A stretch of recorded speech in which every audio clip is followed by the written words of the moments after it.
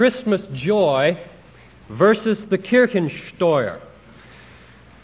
Kirchensteuer is a German word for church tax. Noel and I spent the years 1971 to 1974 studying in Munich, Germany, and one of the controversies that I got caught up in a very minor way was the controversy over the church tax in Germany. There are two state churches in Germany, the Lutheran Church and the Catholic Church, and each is supported by a church tax. Everyone who is baptized as a Lutheran or a Catholic, and that's almost everybody because the free churches are very small, pays automatically out of their income a tax which the government collects for the churches unless they are underage, disabled, or retired. In 1970, the amount of that money that each of these people paid was 8% of their income tax. In addition to this, they collect free will offerings as well. But the free will offerings in Bavaria, the southern state of Germany in which we resided, in 1970 amounted to about 60 cents per person per year. So most of the expenses for the churches in Germany, the two large churches, are covered by the church tax. Now the leaders in the Lutheran Church with which I was studying at the time are very much aware of the problems with this system. But they believe that there are more problems created by a free will system than by their own. Here's a quote from an official publication from 1970 that explains the position. But when the church is financed through free will gifts, the danger is much greater that the proverb will come true, the one who gives the pay has the say. The church would be in danger, as for example in the USA, of doing and saying what would please the wealthy, and that would limit the freedom of the church and weaken its ability to reprove and correct the state and society. End quote. Now that's a good warning to us people in the United States, I think, because it is true that in every volunteer organization, the leadership is constantly tempted to compromise principle in order to kowtow to the wealthy contributors, isn't it? Whether it's a church or a college or any other voluntary organization.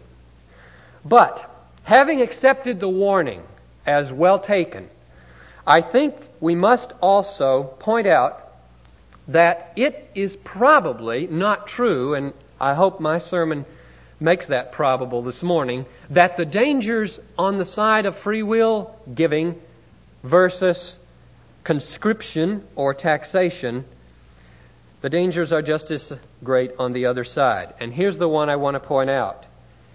One of the great dangers of the system in Germany is that the church can go right on functioning when the membership is spiritually dead and gone.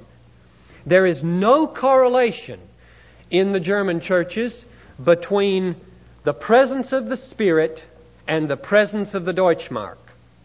There is no correlation between spiritual vitality and material solvency. Noel and I worshipped in a church right across the street from our apartment for about 4 months, German Lutheran Church, which had a membership of 10,000 people. That is, in the district in which this was the church, 10,000 baptized Lutherans resided.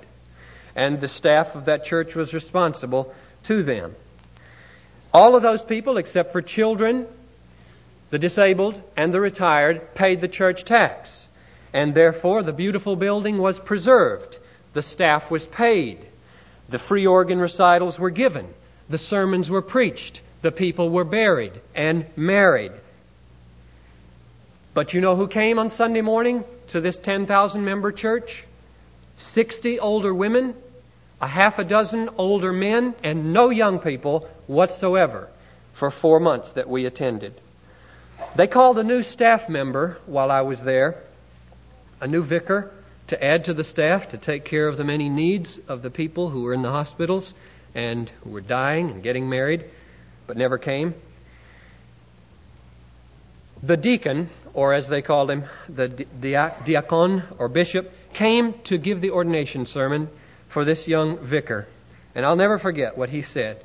He stood up and immediately he won my heart because he was a very serious and concerned person. He said, in the New Testament, Jesus said, leave the 99 and go find the one. He's worth it. He said, what I have to say to you, young man, is, where are the 99? Where are the 99? My commission to you is, leave the one and go find the 99. So I don't want to throw stones at the German church as if their heart's not broken. I want to pray for the German church. I have friends there whose hearts are broken because of the situation. But they're making a mistake. I am convinced they're making a mistake with the church tax. And I came into that controversy and was forced back onto the New Testament to find an answer to this question. What approach should leadership in the church take to getting the people to give support to the ministry of the church? That's the key question. And as I looked for an answer, 2 Corinthians chapters 8 and 9 provided the most full and amazing answer. You might want to turn to these chapters because we're going to look at them in some detail. These two chapters are absolutely packed with an unbelievable variety of motivations for the saints at Corinth to give to the ministry in Jerusalem. Now here's the background. Some years earlier, before Paul wrote this letter, he had written 1 Corinthians. At the end of 1 Corinthians, in chapter 16, he wrote to the people and said this. This is chapter 16 of 1 Corinthians, verses 1 to 3.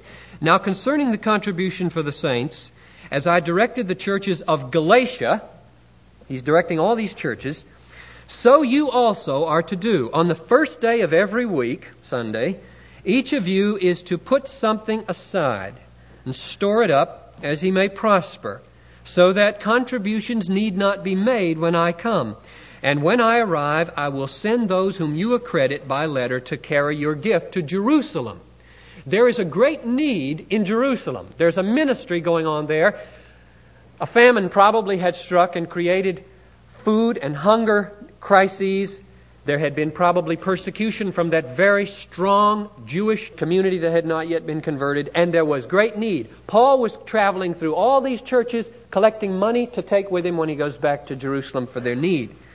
So here he is now, having left Ephesus, moves up through Troas, across the Aegean Sea, passes through Macedonia, where the Philippian and the Thessalonian churches are, and before he heads south to Corinth, he sends 2 Corinthians ahead of him by the hand of Titus.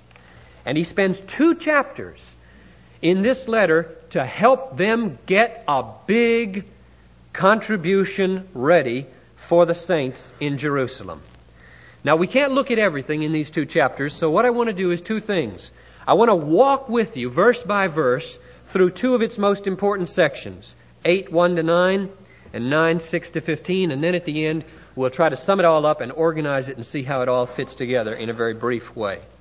So, let's take a walk through. And if you have your Bibles, please walk through with me, watching Paul's argument. I want very much for the force of Paul's motivations here to hit home to us, to see how it applies to our need here at the end of the year. Verse 1 of chapter 8. We want you to know, brethren, about the grace of God which has been shown in the churches of Macedonia. Paul begins with an example of another church which had been very generous. Macedonian churches, probably Philippi, the Berean church, Thessalonica. But the main point of verse 1 is the generosity that I experienced for this collection back there in those churches was a demonstration of God's grace. Paul never praises any virtue in man without ultimately giving credit to the grace of God. Verse 2. For in a severe test of affliction, their abundance of joy and their extreme poverty have overflowed in a wealth of liberality on their part. Now, the way God's grace has produced this generosity in the Macedonian churches is not by making them rich, but by making them rich in joy. Not in money, but in joy. This is the beginning of why the church tax did not seem to square with what I found in the New Testament. The motive for giving to every ministry is joy, not the Kirchensteuer. Joy inspired by the grace of God. And when there is joy like that, not even poverty can stop the giving. Remember the widow's mite. Verse 3 and 4. And they gave according to their means of their own free will, begging us earnestly for the favor of taking part in the relief of the saints. When joy is overflowing because of the grace of God and the needs of Christian ministry are presented, two things happen.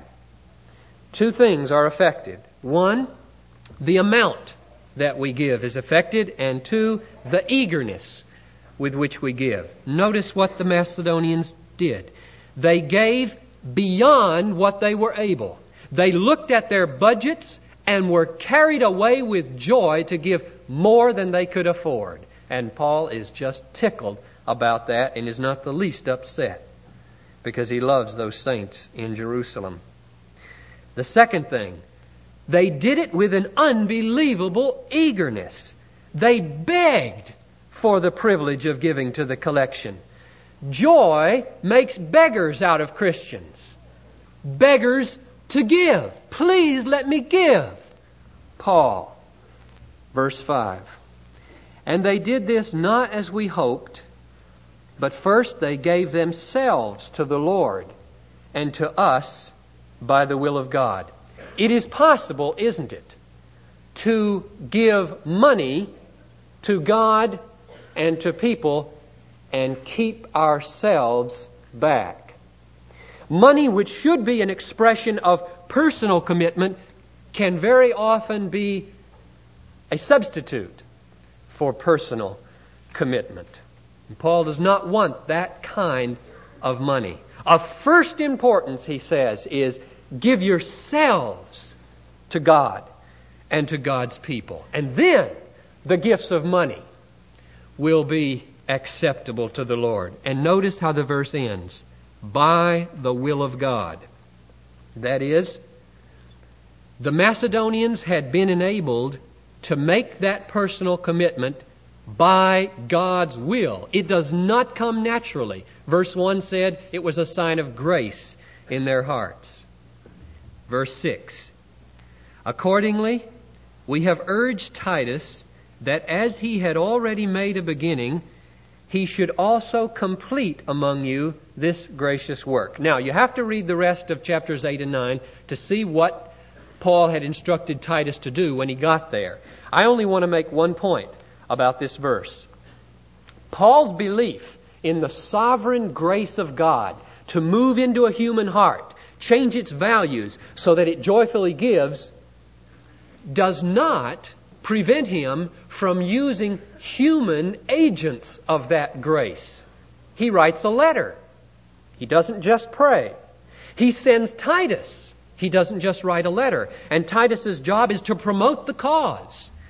And therefore, it is very apostolic, not merely to pray in the privacy of our rooms that our people will be generous, but to write a letter and to make a personal appeal through an apostolic emissary. Verses 7 and 8. Now, as you excel in everything, in faith, in word, in knowledge, in all earnestness, and in your love for us, see that you excel in this gracious work also. I say this not as a command. Very interesting. Not as a command, but to prove by the earnestness of others that your love also is genuine. Can you see from this why the church tax just wouldn't go for me. Paul went out of his way to avoid commanding the people to give. And the reason was that he wanted the giving to be a proof of their love. You remember he had said in 1 Corinthians 13, though I give all my goods to feed the poor and have not love, it profits me nothing. It might be possible to tax or coerce a church into giving so that all the bills would be paid and it be of no value whatever. If our generosity and the faithfulness of our giving cannot be won through the overflow of joy, manifesting itself in love, then even if all the bills are paid, it'll be of no value to God. And aren't the empty churches in Germany a tragic witness to that fact? All the money is there, but nobody else. Verse 9. For you know the grace of our Lord Jesus Christ, that though he was rich, yet for your sake he became poor, so that by his poverty you might become rich. This is the reason I entitled the sermon, Christmas Joy versus the Church Tax. Jesus Christ is God Almighty. He created the heavens and the earth. Through Him all things are held in being. He existed before all time as the perfect and glorious and happy second person of the Trinity. And from that infinitely glorious height, for our sakes, He willed to become man, born in a cattle stall, and crucified on a criminal's cross. Why? So that we might become rich. Not rich in money. It's very plain in verse 2 that he means out of their poverty they became rich in joy and rich in liberality. And as verse 8 implies, rich in love. Now that's the grace of God, isn't it? That will turn a selfish person into a joyful giver. And here's the reason, and I think it will. Here's the reason verse 9 ought to take away selfishness from our hearts and replace it with joyful generosity.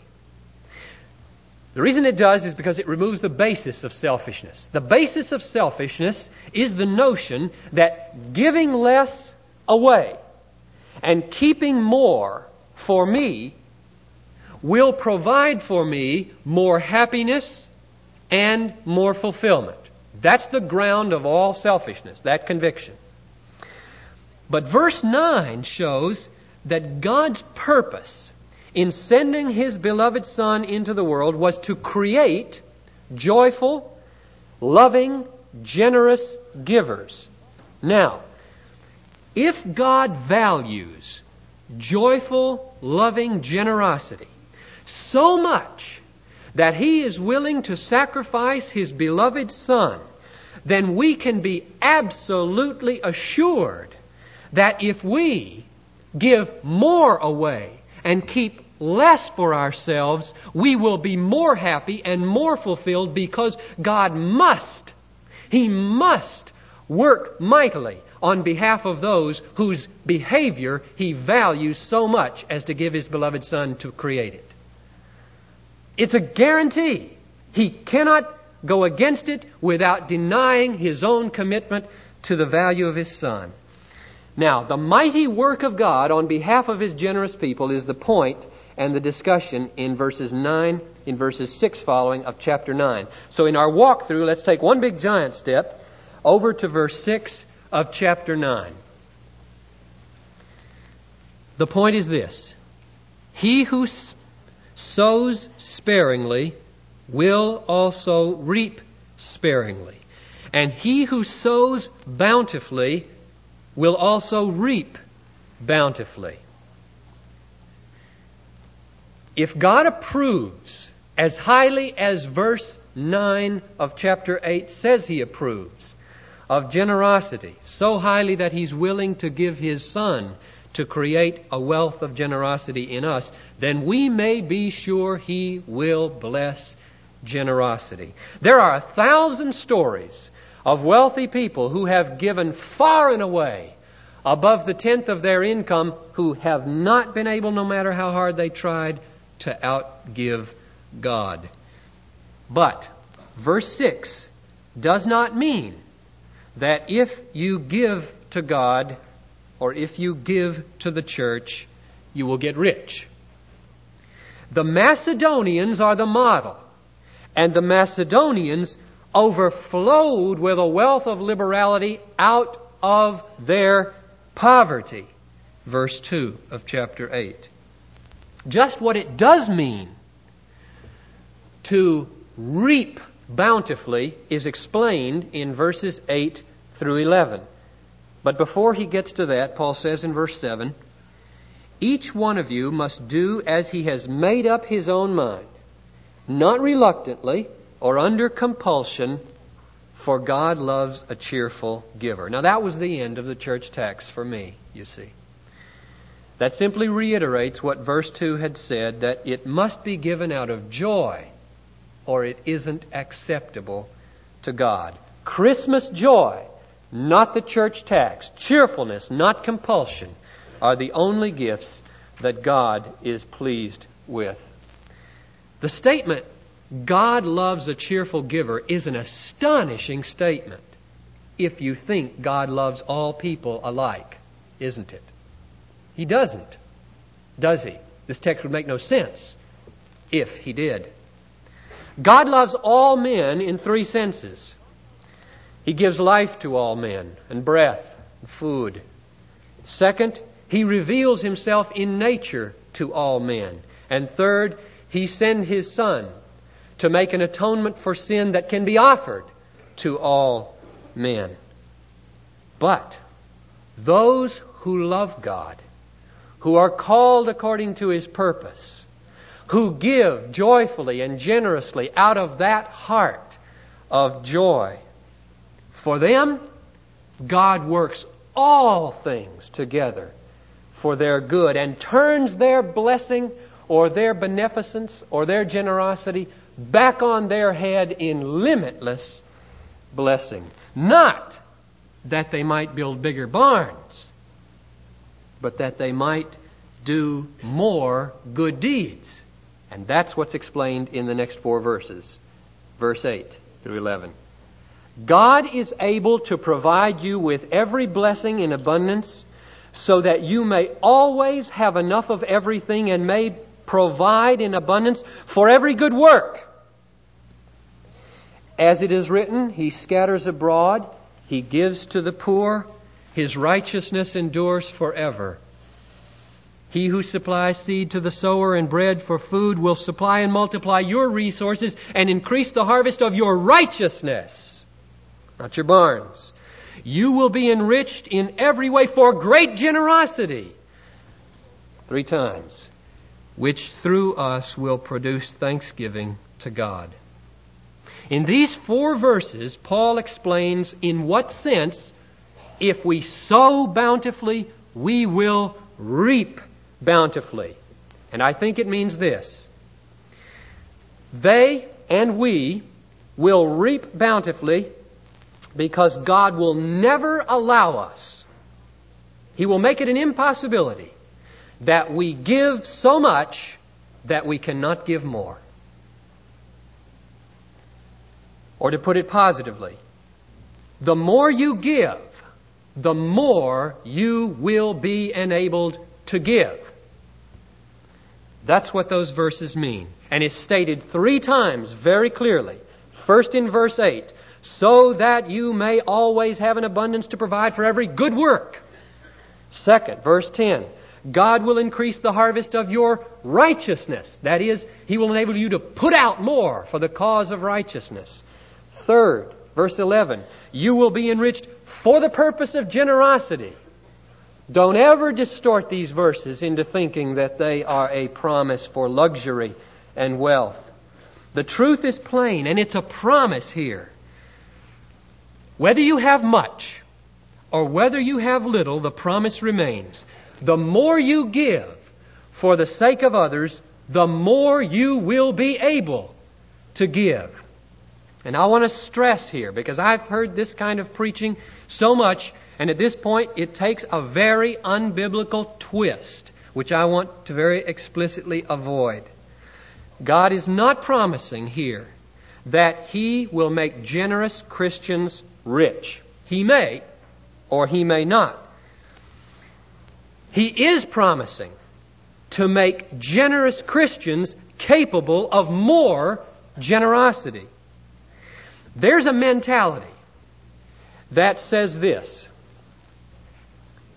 as the income goes up, so should the material signs of greater income. And in the last 30 years, those material signs have included, among other things, a larger house, usually farther out in the suburbs, a larger car, usually one of the luxury lines, a yearly switch in wardrobe. I just was with a man a few weeks ago, no connection with this church, who told me he buys a new suit every fall just to stay current. An application for the gold card. An array of expensive entertainment and recreational items, and on and on. You know the list. The mentality says you can afford it, therefore buy it, because you should look like you can afford it. That mentality is exactly the opposite of the mentality in this text. This text implies this, and listen carefully, because some of you may not like this part, and you like what I just said. The young set may like what I just said. See if you like this. I think this text has nothing against an income that rises from $10,000 to $50,000 to $100,000 and beyond. God has no problem with big incomes. What He opposes is people who bottle up His beneficence in worldly investments and luxuries, unnecessary purchases. Why should our lifestyle increase with income? There is no biblical reason. If you can make it when you're 25 on this, and your income skyrockets because you're an efficient worker, why shouldn't you be able to give 10 times more to the Lord instead of buying bigger and better things? It makes no sense to me. I can't find it in the Scripture. If God increases our income, He is not putting His stamp of approval on a life of luxury. He's commissioning us with the exhilarating and joyful task of generosity. And there is nothing more exciting in all the world than giving more and more and more, the more God blesses. And we've got smart people in this church, and you're going to make lots of money. A lot of you young people, you're going to be making in 10 years more than you ever dreamed, because you're wise and efficient. Boy, don't fall prey to that mentality that says, as the income rises, so should the material signs. It is not biblical. It is wrong. The last phrase of verse 11, as well as verses 12 to 15 now, gives the grand outcome of God's overflow of mercy in His people, generosity. This will produce thanksgiving to God.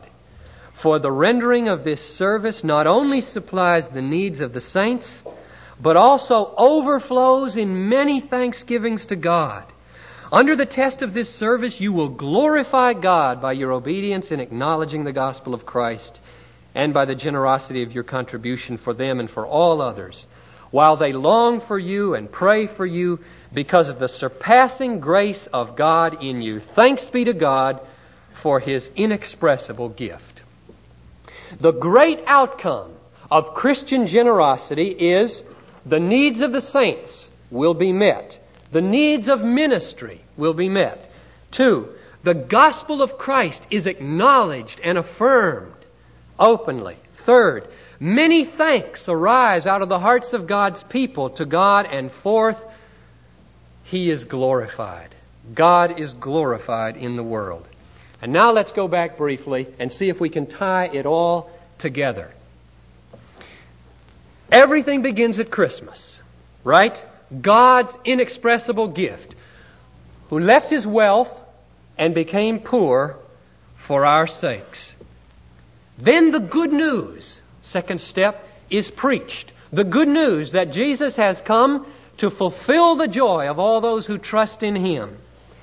Third, as people pin their hopes on the promises of this gospel, their hearts are filled with joy, even amid poverty. And out of that joy and the all-satisfying love of God flows a love for God's people. And that love shows itself in an abundance of liberality. And to that liberality, God responds with a compounded capacity to be even more liberal, a spiritual and a material ability to be more liberal. And the ultimate outcome is that many thanksgivings arise to God, and God is glorified. The glory of God, the great goal of all human history, is displayed in the world. Is it any wonder then that the Macedonians begged Paul, let us give. May we give more? Will you take it? What a mentality. But it makes sense in view of 2 Corinthians 8 and 9. Now, I'm thankful that at Bethlehem Baptist Church we don't have a church tax. And there's no coercion except the Word of God. Joy and love can run rampant. At the annual business meeting, the church treasurer said that we need $5,000 a Sunday to pay our missionary commitment to the Baptist General Conference, to local missions, to our own personal people who have gone out. And in addition, we may need as much as $4,000 a week to cover the home base expenses of the ministry here. That's a total, probably on the top side, of $36,000 in December. There is no more debt to pay on this church. The foundation has given us $8,000 to get rid of this 16-17% mortgage. It's gone. Everything that comes in goes to missions and to supporting the base operation here. We've got 760 plus members in this church. I know that many of them are gone, and that's an inflated number. Let's take 400. If 400 people gave $90 in December, that's it. Boom. We can do it. I believe we can do it. It would blow Vern's mind, I believe, if we paid $36,000 in this month. It would blow my mind. Wouldn't blow God's mind at all. There are many of us, and He is tremendously generous. Now, I promise to do my utmost for this church in December, because I love you people. I love the ministry God has given to me in this place. I love missions, and I love the future that I see on the horizon for this church. And I'd like you to join me to put out like you've never put out before in December for this church, and surprise us all who have weak faith that whole number of $36,000 can be met. Now, many of you have to give more than $90 for that to come true, because I know that we don't have 400 people committed to giving that, and not all of those 400 members are here to hear all this morning. But we can pray for them, and the grace of God can come down into hearts like it did in Macedonia and unleash a tidal wave of joy and generosity. And I close with this word from 2 Corinthians 8:8. I do not say this as a command, but rather to prove the fullness of your joy and the genuineness of your love. Would the ushers please prepare to come forward? We're going to collect the offering at the end as a symbolic way of saying this today by our order of worship. Giving is not our initiative to which God should respond. Giving is a response to the Christmas joy which God pours out into our lives. And I know that this offering is not going to meet the $36,000 need. It's a symbol. It's those next 3 Sundays, after you've had some time to pray and think. And I hope we will all, myself included, be like the Macedonians who gave according to their ability and beyond their ability. For the grace of God is rich.